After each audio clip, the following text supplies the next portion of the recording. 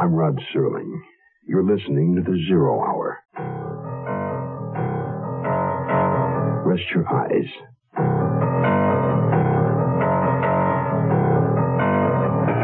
Exercise your imagination. This week, Tony Hillerman's haunting tour of terror. The Blessing Way. Starring Ed Nelson.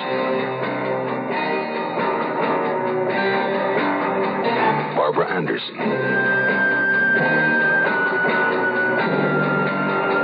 And Tig Andrews. In Elliot Lewis's production of The Zero Hour.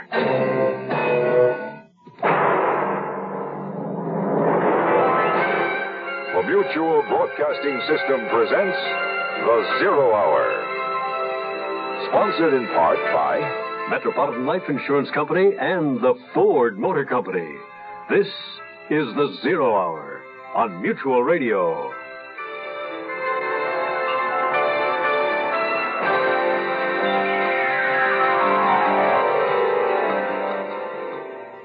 Dr. Bergen McKee has seen the bodies of two murdered men. He's seen the expression of utter terror frozen on their still faces. Two men, one a young Navajo running from the law, the other a university professor like himself. And he has met the murderer. In fact, at this moment, Dr. Bergen McKee is being held captive by the one who buried those two men alive. And he's not alone. Miss Ellen Leon is with him. And that's the rub. McKee is a man betrayed by a woman. He's been asked to write a letter explaining the disappearance of three people. One he knows is already dead. Dr. Bergen McKee must bargain for time, because that letter, if written, will surely be his epitaph. The conclusion of this week's story, The Blessing Way, follows after this word. Hi, I'm Pinocchio, the big nose and all that, you know. But seriously, lots of kids don't know about me. How can kids read if they don't have any books? And millions of kids, black, white, red, yellow, brown, all races, live in homes without any books. Getting books into the hands of these girls and boys is what the national program, WIF, Reading is Fundamental, is all about. Here's what WIF has found out. When kids choose the books they want because the subjects interest them, and they own the book, that makes reading fun. And when reading is fun, it's just fundamental. Books widen a kid's world, and their abilities, and their whole life. Every community needs WIF. Find out what you and WIF can do in your community. Just write WIF, Smithsonian Institution, Washington, D.C., 20560. That's WIF, R-I-F, Smithsonian Institution, Washington, D.C., 20560. Right now. If America's to grow up thinking, reading is fundamental.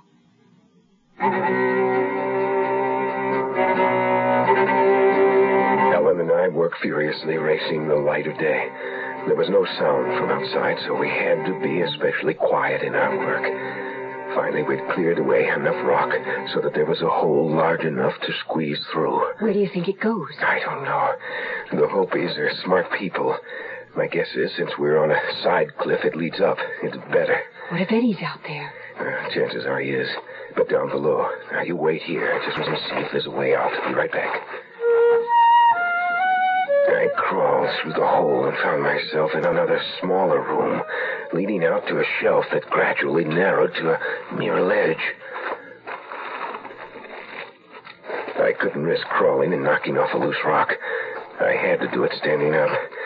Staying as close to the sandstone wall as I could, I inched my way out. It was almost full dawn now. Sunlight, ready to burst, quivered just below the horizon. Still lucky, I guess. Just on the other side of the tree was a fault running from the canyon floor 50 feet below me, clear up to the top about another 150 feet. A chimney, a way out. Then I heard Eddie. Looking through the dead tree, I could see him. He was packing up the gear in camp. I calculated it to be about 100 feet back to where Ellen was. A third of that distance, I'd be out in the open, a sitting duck. Miraculously, I made it. Look, and I was so worried. Eddie's out there. I heard him whistling. I found a way out, but it's no good. He can see me. And Eddie would kill you. Right. Unless I can kill him first. I didn't really have a plan. There wasn't time for that. The big Navajo would be back soon, and that would be the end. So, off the top of my head, I quickly devised a scheme that stood a remote chance of working and presented the least danger to Ellen Leon. I'd go back out on the ledge just to the point where I'd still be hidden. Ellen would then get Eddie's attention by throwing a rock out of the roof hole. In that moment of confusion, I'd dash across to the juniper and hide somewhere back in the crevasse created by the fault.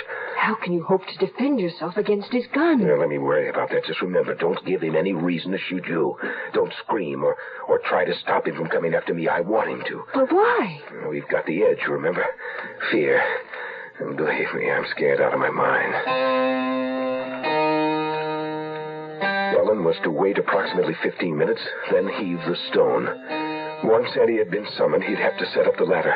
Hopefully, by the time he reached Ellen, I'd have found a suitable place to hide. She would tell him that I'd gone for the police, and she would supply him with accurate directions as to my escape route. Up to a point, everything worked perfectly. I was ready in my ambush when the sound of raised voices split the air. I said you go first. I ain't never shot no woman before. But I ain't got no code saying I won't. Take your hands off of me. Dr. McKee is gone. You'll never find him. He left an hour ago in that direction. Come on, move it. No. Bergen, run! Run!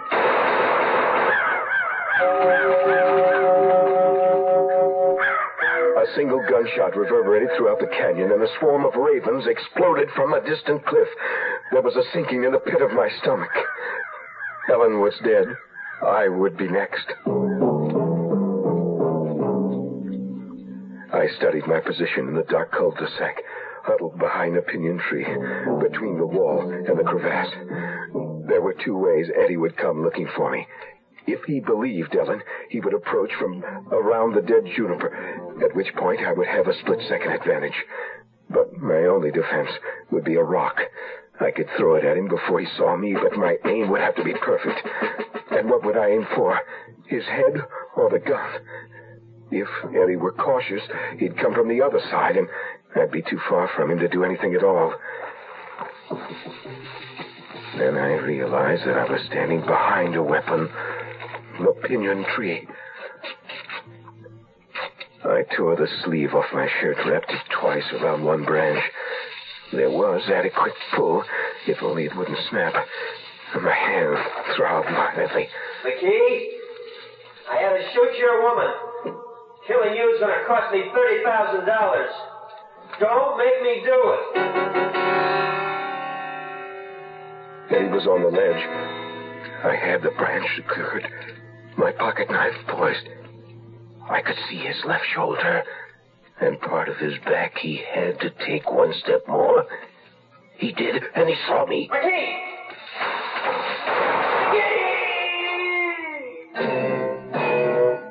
Hello, this is Hugh Downs. Recently, I took part in a Ford LTD fuel economy test with 2 professional drivers and 2 housewives. Our individual averages ranged from 16.3 to 20.3 miles per gallon. I averaged 19.7. Which underlines one fact about mileage. Cars or drivers are never exactly alike. Driving under controlled conditions on regular gas with standard 351 V8 engines, we traveled from Phoenix to Los Angeles, never exceeding 50 miles an hour. The test was conducted by General Environments Corporation, who have filed a report verifying the results. Of course, mileage depends on driving habits, road and driving conditions, total weight, and maintenance, and you may not get the same results.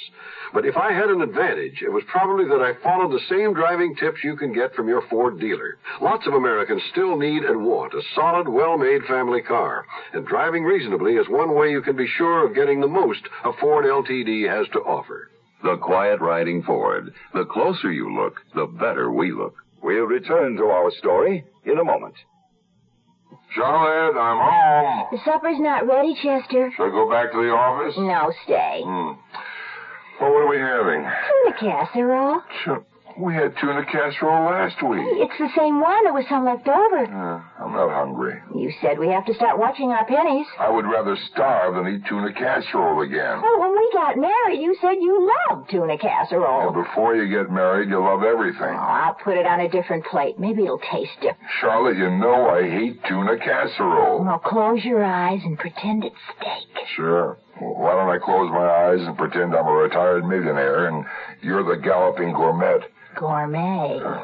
Social Security can't help Charlotte's cooking, but it can help Chester's retirement plans. Today, nearly 17 million retired workers and their dependents are getting Social Security retirement benefits. And for nearly everyone 65 or over, Medicare benefits are available to help pay hospital and doctor bills. For more information, call your nearest Social Security office.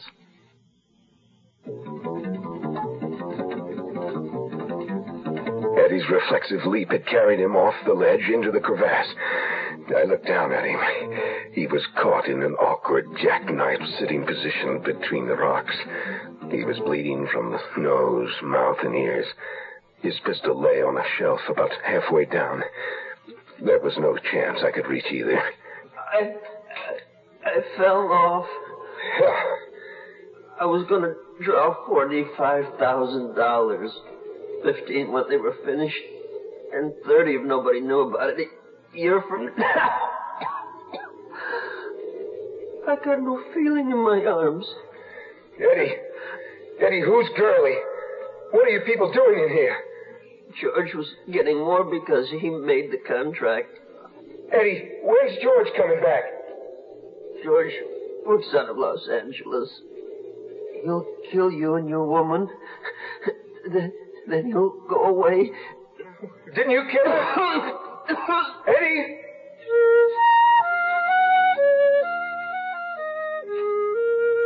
Ellen had taken one bullet. It had cut through her cheek, deflected past the jawbone, struck the top of her shoulder, and tore out through the back of her shirt. But she was still breathing. I climbed down the ladder and returned with gauze and disinfectant. I bandaged her wounds and carefully moved her to the adjacent smaller room, then filled in the hole I had made to escape. Hopefully, George wouldn't find her when he returned. I had to get help or she'd bleed to death. Standing over her, I found that I was crying. She moved slightly. Perkin? Lie very still, Ellen. I'm going to climb out and get help. Perkin. Be careful.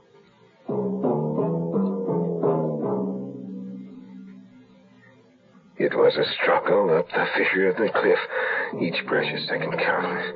Ellen Leon was everything that mattered. The sun was almost directly overhead when I found the wires.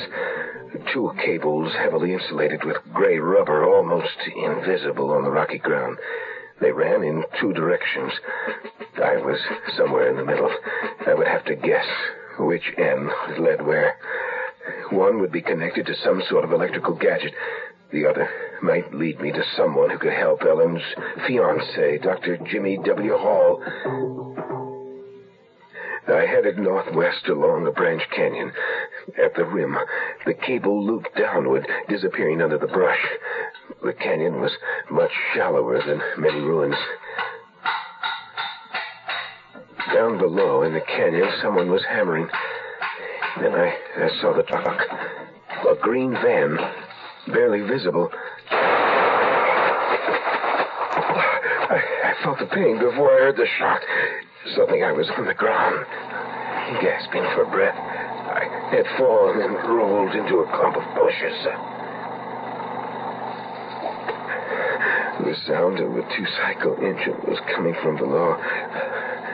Probably a generator. Dr. Hall wouldn't have heard the shot above the noise. I looked down at my right shoulder and saw my own blood flowing from the wound. Then I heard him up above, on the rim. I knew who it was, even before I saw the black felt hat with the silver band. I dragged myself behind a fallen ponderosa pine, where it was cool and dark in the shadow. Just behind me were two saplings. I pulled myself up by a slack cable. The whole right side of my body was numb. The Navajo had circled below me. He was stalking me again, taking no chances. He knew I'd been hit. My blood was all over the rocks. I remembered what he had said yesterday. Nobody gets away. I whittled feverishly with my pocket knife, shaping a branch into a lance. I had already stripped a section of rubber from the cable and tied it between two saplings, forming a catapult. Well, Bergen, we meet again. If you'll hold still, I'll make it as painless as...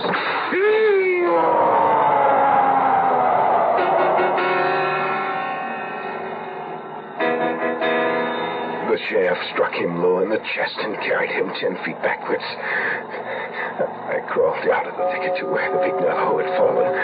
His mouth was wide open and his eyes were glazed with the look of death. I picked up the wolf skin and the rifle. It wasn't the same weapon he had before. It seemed incredibly heavy. I stumbled toward the sound of the generator. Put down the rifle.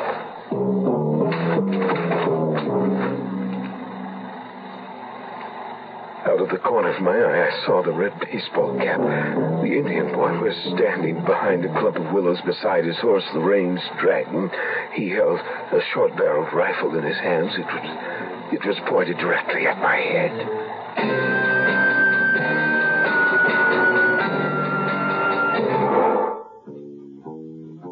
The sun is shining. Things are growing. Things are going well with you and me. A future planned together, a rich full life together. Things look bright as they can be. We're helping 40 million people, more than 40 million people who know the future is now. Like Metropolitan Life, we have to plan the future because the future is now. The future will be here in a moment. Don't let it take you by surprise. At Metropolitan Life, we've spent over a century helping people prepare for the future. And Metropolitan can do the same for you. At Metropolitan Life, we help to plan the future because the future is now. The Zero Hour continues after this. Miss Judy Collins. Oh, beautiful for spacious skies, for amber waves of grain, for purple mountains' majesty above the fruited plain. America, America, God shed his grace on thee, and crown thy good with brotherhood, from sea to shining sea. A flick of a cigarette, or one hot coal from a campfire, and America the Beautiful is America the Ugly. Use your head. It's all we've got to prevent forest fires.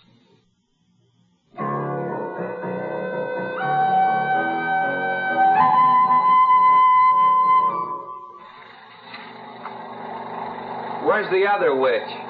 Well, he's dead. I killed him. This is his witch skin. Look, I'm not a witch. I am one who teaches in school. Please, there's a green truck down there. You must let me get to that truck. The man there will help me. All right. You walk. I will follow. The van was parked in a thicket just off the canyon floor. Beside it, a generator was running. Suddenly, a man appeared in the doorway of the van. My vision was blurred, but I could see he was blond and wore a denim jacket. What the hell happened to you? Got shot. Who are you? How'd you get here? Don't talk. Listen, are you Jim Hall? How'd you know that? Tell this boy here I'm not a witch. What? Ellen Leon's been shot. She's up at that big cliff dwelling in the canyon. Did you say Ellen Leon? Man shot her. Needs help. Who shot her? Man named Eddie. He fell. What happened to Eddie? Tell me, where's Eddie? Was there a man with him? Where's the man who was with him? Answer me, damn you! You must help Ellen. She's dying. You were right, boy. This man is a Navajo wolf. Give me your rifle. Put the rifle in the truck, then. We'll tie him up and go find the police. Hand me the rifle and I'll put it in the truck. Oh, don't give him the rifle. That's right, Billy. Don't give it to him. Joe. The party's over, Mr. Hall.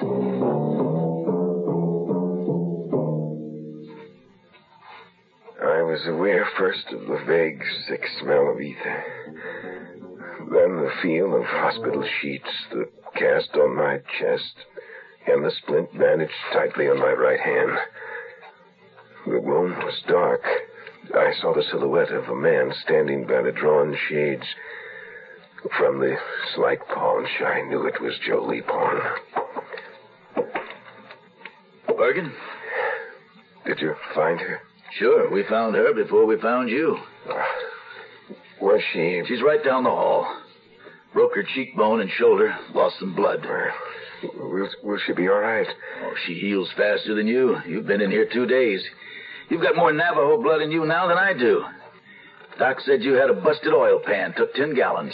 Yeah. Does she know about her boyfriend? Yep, I told her everything. She was more concerned about you. Hall's dead, you know. Yeah?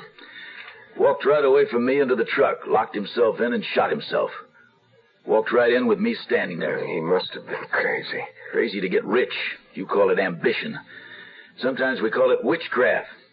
You remember the origin myth when first woman sent the heron diving back into the fourth world to get the witchcraft bundle?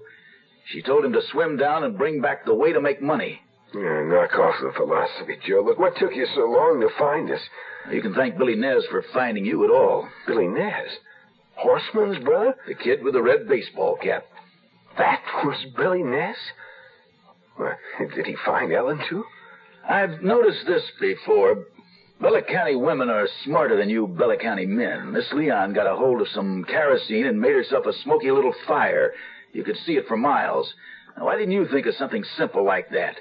Climbing up that fault was showing off. Yeah, how was I supposed to know you'd be wandering around out there?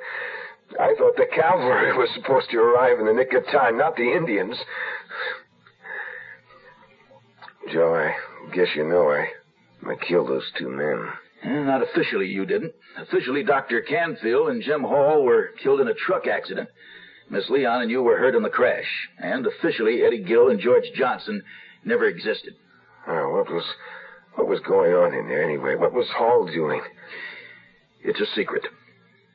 Like hell, it's a secret.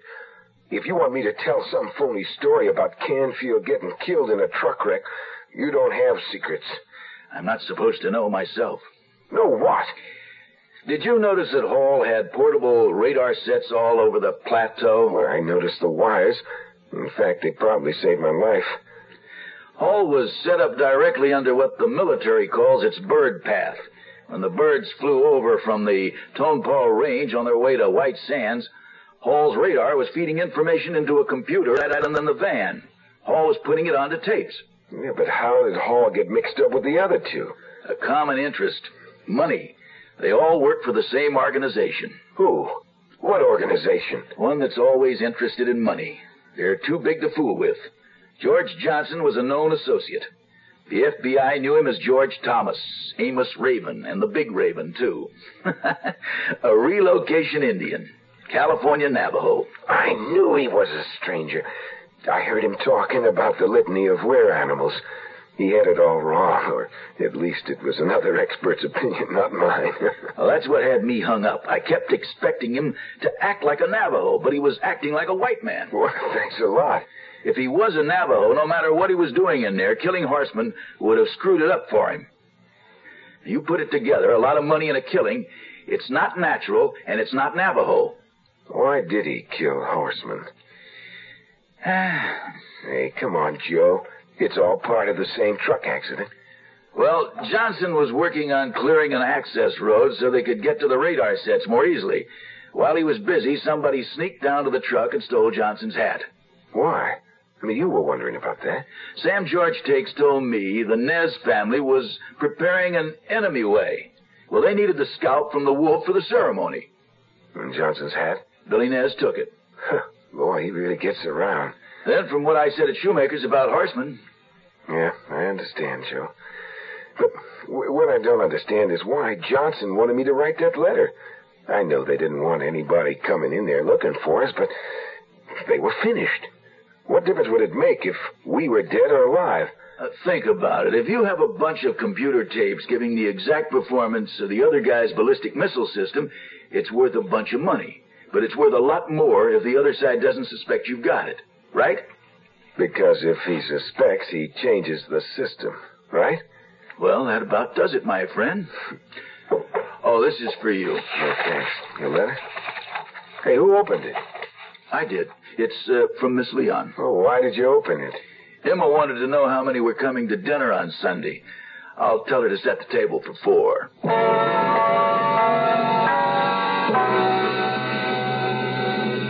You are listening to Mutual's presentation of The Zero Hour. Here's a tip from your Better Business Bureau. If you have school-aged children, it won't be long until they'll be bringing home an order blank for the class or school annual picture. And if you've noticed, you normally pay in advance, the little tyke insisting that he or she must have the money for the teacher the next day. But do you really know what you're getting for the money? Better read the fine print. That form you sign may commit you to buy several color blow-ups at many times more than what you actually gave Johnny to take to school. Unfortunately, some photographers take advantage of this annual ritual to trap proud mothers into spending a lot more than they intend to. If you don't know what you're getting, call the school and ask them who to contact. If they don't know, then write a note to the teacher explaining that you insist on knowing what you're buying before you sign a contract, and that's the way to teach your children. Remember, if you want portraits made, consider also the services of a good professional photographer in town. Your American Cancer Society presents Peter Falk and Lee Grant in The Regular Checkup. Let's begin your checkup with an update of your medical history. Before we do that, I've been trying to get my husband in for a checkup. Maybe if I list all the simple tests you give, he'll come. Not counting the lady things. I see. Well, we'll check blood pressure, take x-rays, urine analysis, blood tests, procto, electrocardiogram. Then there's neck and abdominal palpation. That's checking the neck and stomach with your fingers. You've been watching Marcus Welby? I heard that on a soap opera.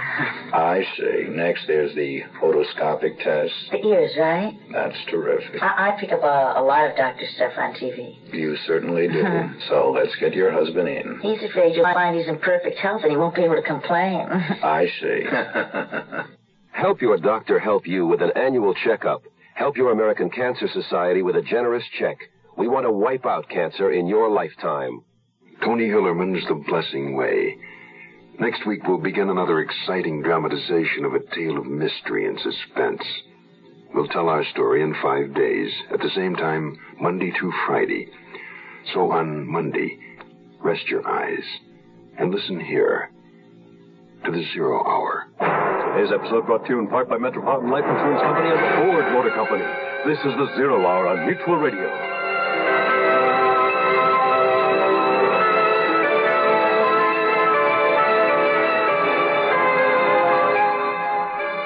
You have been listening to The Zero Hour, a presentation of the Mutual Broadcasting System in association with Hollywood Radio Theater. Heard every weekday at this time. Rod Serling is your host. Zero Hour is produced and directed by Elliott Lewis. The Hollywood Radio Theater theme was played by Ferranti and Teicher and is now available on United Artists Records and Tapes. Hugh Douglas speaking. Tune in Monday, and once again, rest your eyes and listen here to The Zero Hour.